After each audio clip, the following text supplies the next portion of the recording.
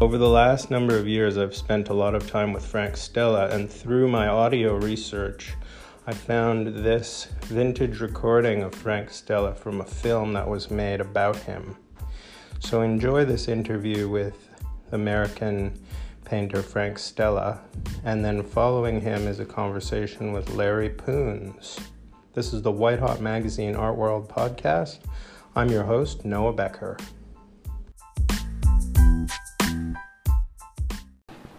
Other younger abstract painters have also rejected the formal premises of abstract expressionism, pushing on in another direction into a cool, minimal art. I was born in a suburb outside of Boston, Malden, Massachusetts, and I went through the grammar schools there and was interested a little bit in the art teacher coming to draw on the blackboard the turkeys at Thanksgiving, and I liked the drawing part of all the classes. Prep school at Andover, I got involved with a program there which was large and extensive. Going to school and doing everything else, I still managed to find a lot of time because I was sort of encouraged, I guess, in a way, to paint a lot and to look at paintings a lot. And I got the point of Mondrian, like, right away, and I liked it. At 29, Frank Stella is an old-timer on the New York art scene. And I thought then, and I even said a lot of times then, that I wanted to paint just squares or something like that. And it seemed to me the thing to do. It could just be a square. That was enough. His paintings are objects, regular and inert. Yet they become strangely equivocal, assertive and demanding. By the time I got to college at Princeton, I began a whole new group of young artists has felt the impact of his ideas. And pushing a lot of paint down. And I began to get a lot more interested in abstract expressionist painting, and I would go to New York and see it.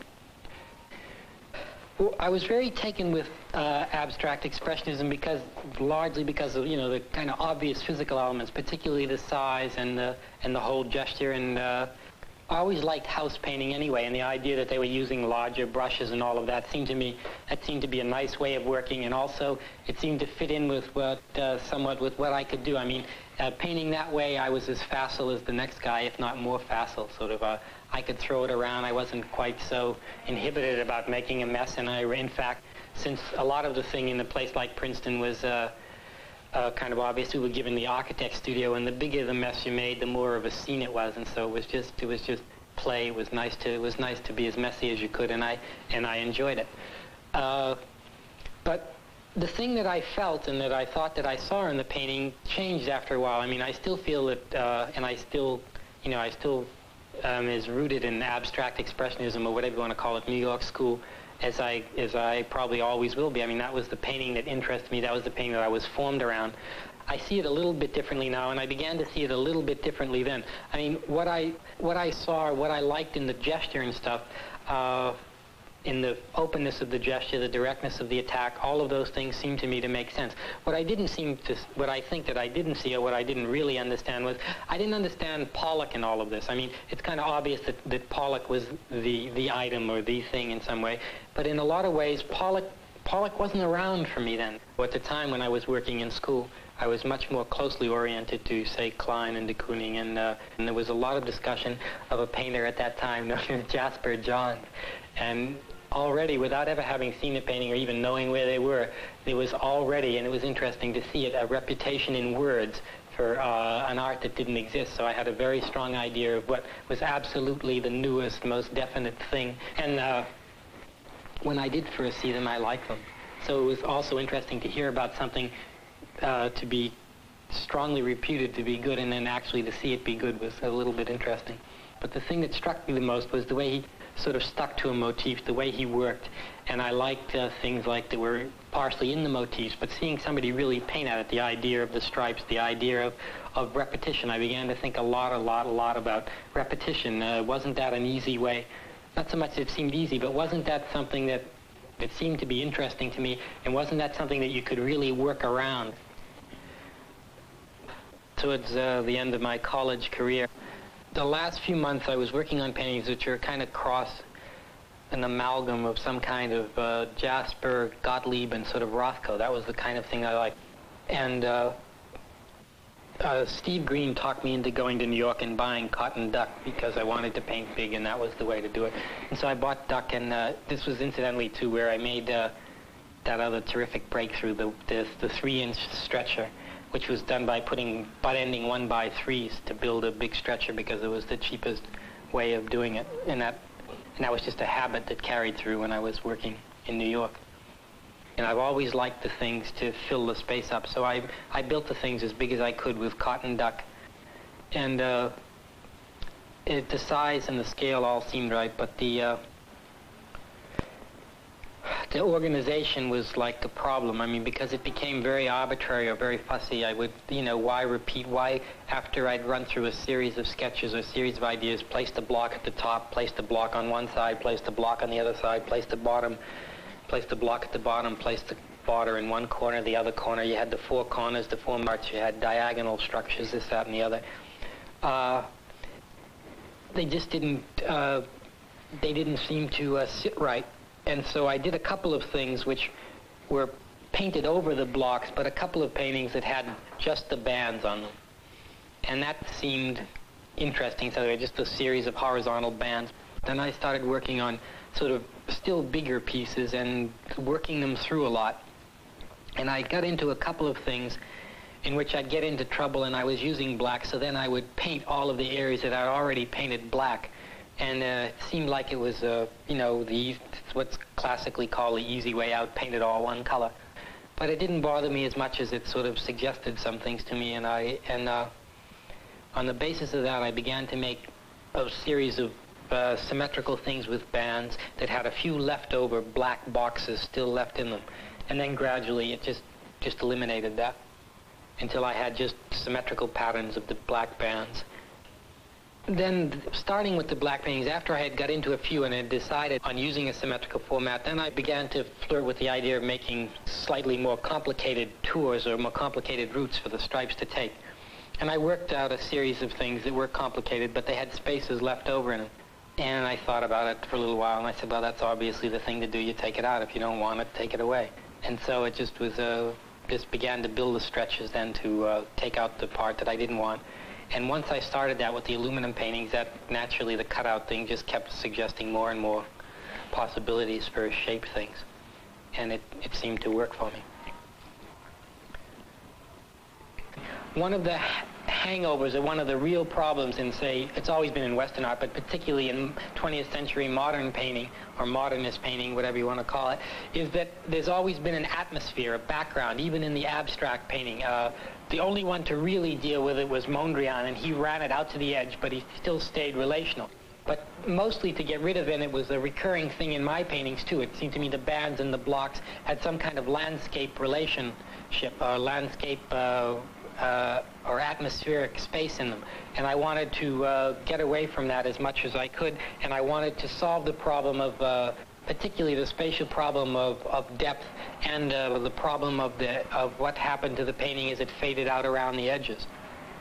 And a lot of abstract expressionist painters seem to me to have found one part of the painting that they really liked, one part where it came off, where it worked, and then they spent the whole rest of their time working on that painting, trying to nurse the painting into a situation that would show off the one good part of their painting they had to its best effect. And it seemed to me that I didn't want to be involved in the kind of painting that was mostly correctional, mostly kind of nursemaid kind of painting, trying to nurse something up that was supposed to be fresh and direct to begin with. And it seems to me that this was the point that I was talking about before, where I began to see the importance of Pollock and sort of what it was really about, and the difference, say, between Pollock and the other abstract expressionists, particularly, say, de Kooning and Klein. If the new paintings are different from the paintings that I did before, as far as scale and organization, they're very close to the early paintings as far as the idea of series is concerned. That's their closest point of similarity. In the new paintings, there are 10 shapes, and there are 4 pieces in each shape, and 4 is an arbitrary number. It's just a number that I thought that I'd like to have, so that if I work on one shape, I don't have to paint over the painting a lot. If I don't like the way it comes out, I can go on to the next one. And also, it also gives me something to work against. If I see something that I like in it or something that I don't like, it sets the way that I'll go with the next few pictures. It's not that I'm hoping that one will work out, but I think that some will work in some ways and some will work in other ways and some won't work at all, and I'll sort of take it as it goes. The painting never changes once I've started to paint on it. That's true. But I think that the process that I use for working out the idea before I begin to paint on it is it's that process is just move back one step. It's like the sketch, for example, to me is very important, and I work things out beforehand in the sketches. I mean, I draw a lot in the sense that I make a lot of diagrams and fool around with a lot of ideas. Make a sketch on a piece of paper, and I look at it there on the paper sort of like you would look at a painting on the wall or something, at least the basic organization of it. And then if it really holds my interest, then I work it out on the graph paper as a matter of scale. And once it's set on there, and once it seems to have acquired enough relations of some kind, in other words, I need 4 or 5 paintings to sort of really work up to actually beginning on something. One of the ways in which I seem to test an idea or a method of organization is it has to sort of breed a few more like itself. If it doesn't seem to lend itself to development, then I tend to shy away from it. Once I have the graph paper sketches, the next thing is to compute the actual size and scale of the thing that I want so that I can give it to Lebrun to be built. After the canvas is stretched and sized, you'll see that I just draw the lines on it, and the lines are guidelines.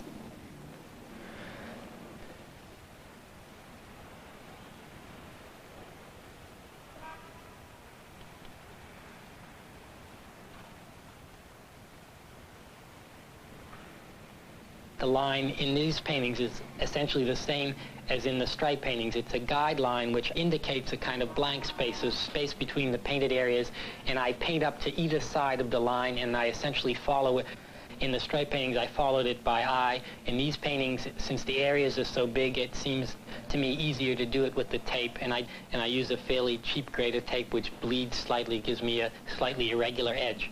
A really straight line is not what I want, and I'm happy with the line that I've gotten out of this tape and the way that it's worked out. It seems to me just uneven enough to hold the color and to work as a separation between the colors. After laying on the tape, it's just a matter of choosing the colors, and it seems to me, as far as this series of paintings is concerned, it's the only real problem. It's the only thing that I have to do right. And I think the preference for industrial paints, obviously epoxy for enamel surface. These colors are largely manufactured in what you would call tints. They have a lot of white in them, and the effects that I get would be slightly duller than you can get in something like artist colors like Liquitex. Now, my colors are not going to have the kind of crispness or the kind of intensity, say, of Liquitex or Magna. And why I want this slightly dull finish, why I prefer these colors, I don't know. It's a question of surface.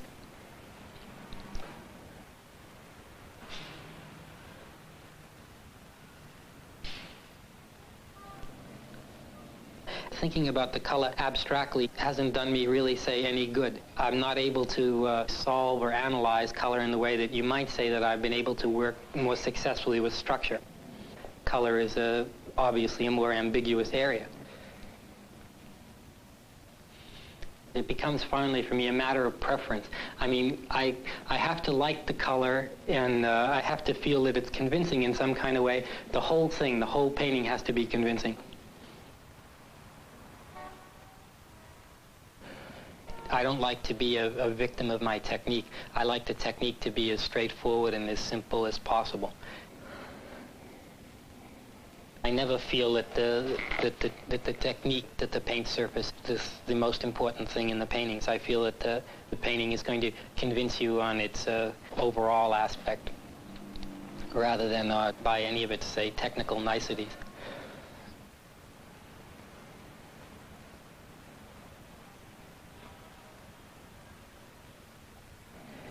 I do think that a good pictorial idea is worth more than a lot of manual dexterity.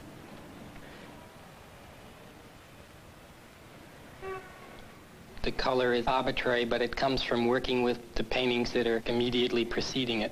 The color does relate in some kind of way to the structure. In other words, if I have a triangle stuck into a rectangle, it suggests certain kind of color situations or something. There's always the possibility, say, of a black shape stuck into a white shape, which is an obvious thing. And what is it if it's a red triangle stuck into a blue shape? Does that force you to do different things with the colors that are banding the shapes?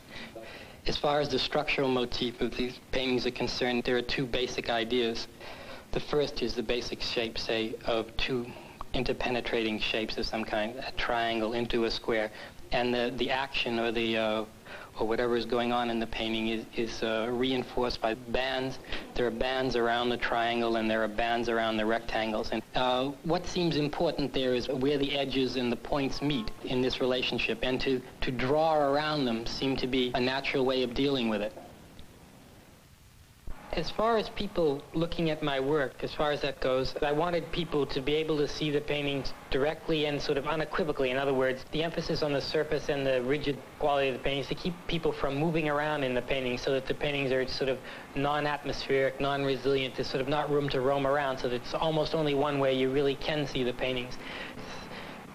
The real point of the paintings is that they're supposed to be self-evident and they're supposed to be easy to see and easy to understand. I don't know why people would be threatened about seeing so little in my paintings. After all, I mean, how little is there in the paintings? There's a certain number of stripes, a certain amount of units, there's a certain amount of activity going in them. I find Frank's work terrifically willful. I mean, almost like the Matisses. You get to the Matisses and, like, bam, there's no hesitancy there. The result of the painting, when you look at it, is a great willfulness or great strength. I think Frank's main genius lies in his sense of scale and proportion, which is just fabulous. There's nobody that could make shapes that are so arbitrary in a sense, but look so right. As far as the relationship of Stella's work to my work, well, he encouraged me, so to speak. I exhibited in the Village Art Show one year, and a guy... Larry Poons is young, 28. Down from Boston to... There is a long waiting list for his paintings. And the guy next to me, he said, "Your painting's very neoplastic." And I didn't know what he was talking about, but he recommended a book about Mondrian. And when I finally got hold of the book, I guess that's where the influence started, the Foxtrot paintings of Mondrian, you know, just the two black lines on the diagonal. And then it started from there, I guess. You know, the conscious influence. And the next thing that hit me was the Barnett Newman show at French Company. Made a big impression on me as far as scale or the magnitude of those things. I'd never seen anything like them before. And I remember walking into the 12 American show, whatever that was, and sort of walking into a dark room and, you know, out of the corner of my eye seeing these very dark paintings with concentric squares and stuff. And I didn't think, I really didn't think much of them. You know, it was sort of like a very nebulous thing. But then one day I went up to Leo Castelli's and there was a silver painting with corners cut out of the thing. And that, you know, that really hit me. The painting really hit me. And it was Frank Stella's work. And so, you know, right about that time, I became very conscious of doing as little as I had to do to make a painting, meaning cutting out, you know, trying to get down to a necessary thing rather than an arbitrary decision. Not like the divisional type paintings that I was involved in, you know, like painting big squares and painting circles. You know, getting down to exactly what you need to make a painting rather than what you want. And I'd say, you know, the Newman thing moved me quite emotionally about painting. But the Stella thing was, for me, a very hard practical lesson You know, it's like, you know, the two poles were working for me then when I finally dug Stella's work. I'd always used, you know, in the divisional type paintings, I'd always used a sequence or series for the squares as they move sequentially. Usually a 1 through 8 a clock and counterclockwise thing going there.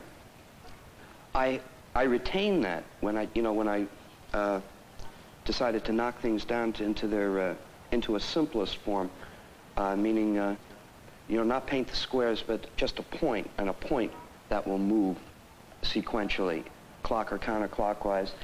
And the first thing I did with that idea was I connected the points and ended up with a great big jagged free shape thing, which I proceeded to paint in 2 colors. I didn't find these very successful. I wasn't getting anywhere with the space, so to speak. It was still old-fashioned Bauhaus kind of painting.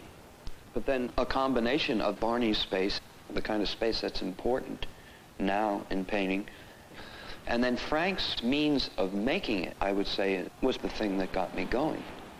You know, the idea occurred to me, well, just paint the points and don't worry about, you know, connecting them up. And I guess that's how the first painting did get painted. You know, it was from a very conscious paring down, you know, getting it down to some kind of essential thing.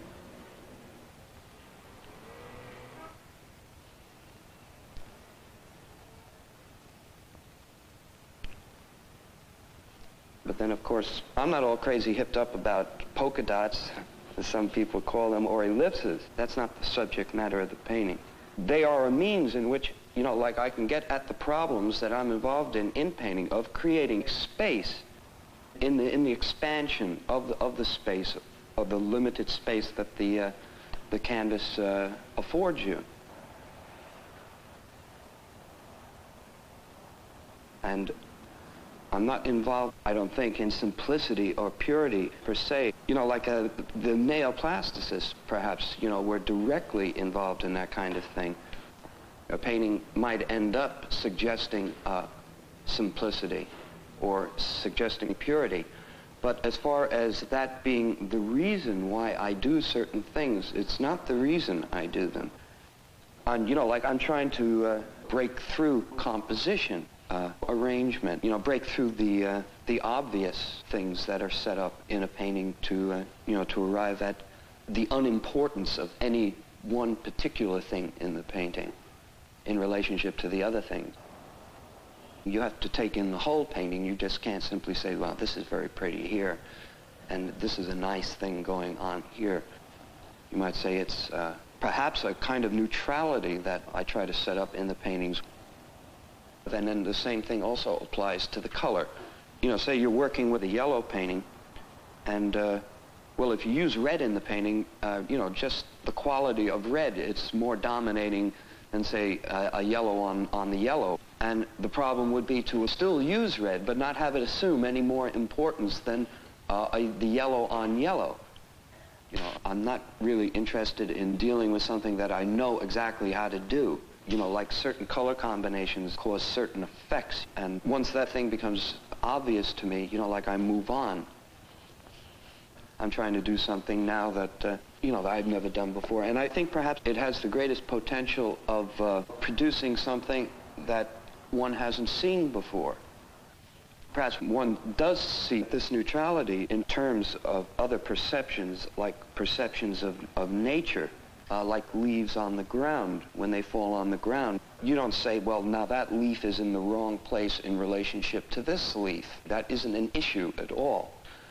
And in a sense, I'm involved in arriving at the same thing with the paintings, arriving at a point where everything is all right, where it is, you know, rather than looking placed or even thought about.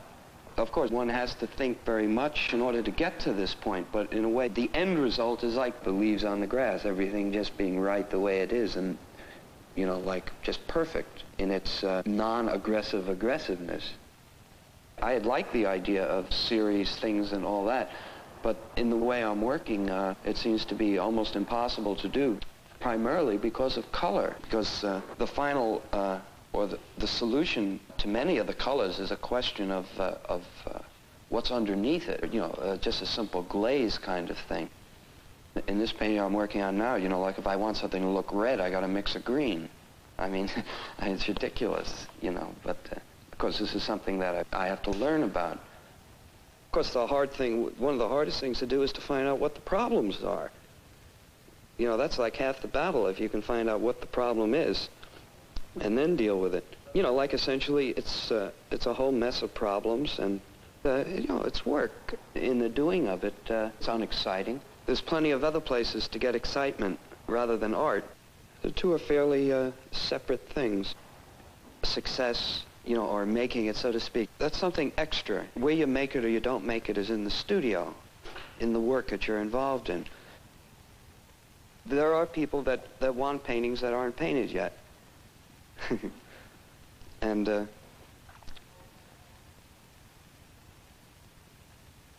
it doesn't make you sleep any easier at night, or it doesn't, I'm not, like it doesn't bug you, it doesn't bug me, meaning it doesn't make me sleep easier, and it doesn't make me sleep uneasier, so to speak. It's changed the scene. I mean, I'm no authority, I don't pretend to be.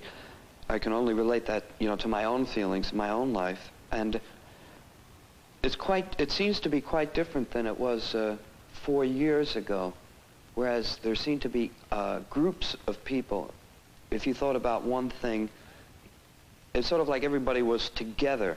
I guess it's now, getting back to individuals and individual achievement rather than any universal idea being exploited by this person and this person and this person. It's gotten down to, it's gotten better, I think, because now it's harder. Things are becoming into focus in a specific way, whereas it seemed like 3 or 4 years ago, the focus was general. In the 50s, there was still a lot of struggle between abstract and figuration, and what seemed necessary to be done was a way to make abstract art a more full-blown style, a style that was maybe a little heavier, maybe a little more advanced, maybe a little tougher, something that could carry. Well, we've seen it. It's happened. I mean, we take it a little bit more for granted, and for example, I think that abstract painting now is really, in a lot of ways, less brittle than it was before, and it does seem to have a room to maneuver for itself. Figurative painting so thoroughly ran itself down that sort of once you could see it that clearly, it wasn't so much fighting a battle or destroying something you do. There wasn't any opposition. Everybody was tired. The field was sort of open. All you had to do was do it.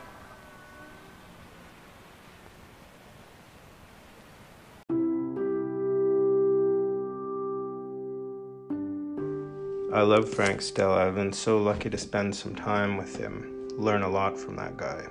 Great artist, American legend, hero. A hero to many. This is the White Hot Magazine Art World podcast. I'm your host, Noah Becker. We also enjoyed Larry Poons in that segment. See you around the art world.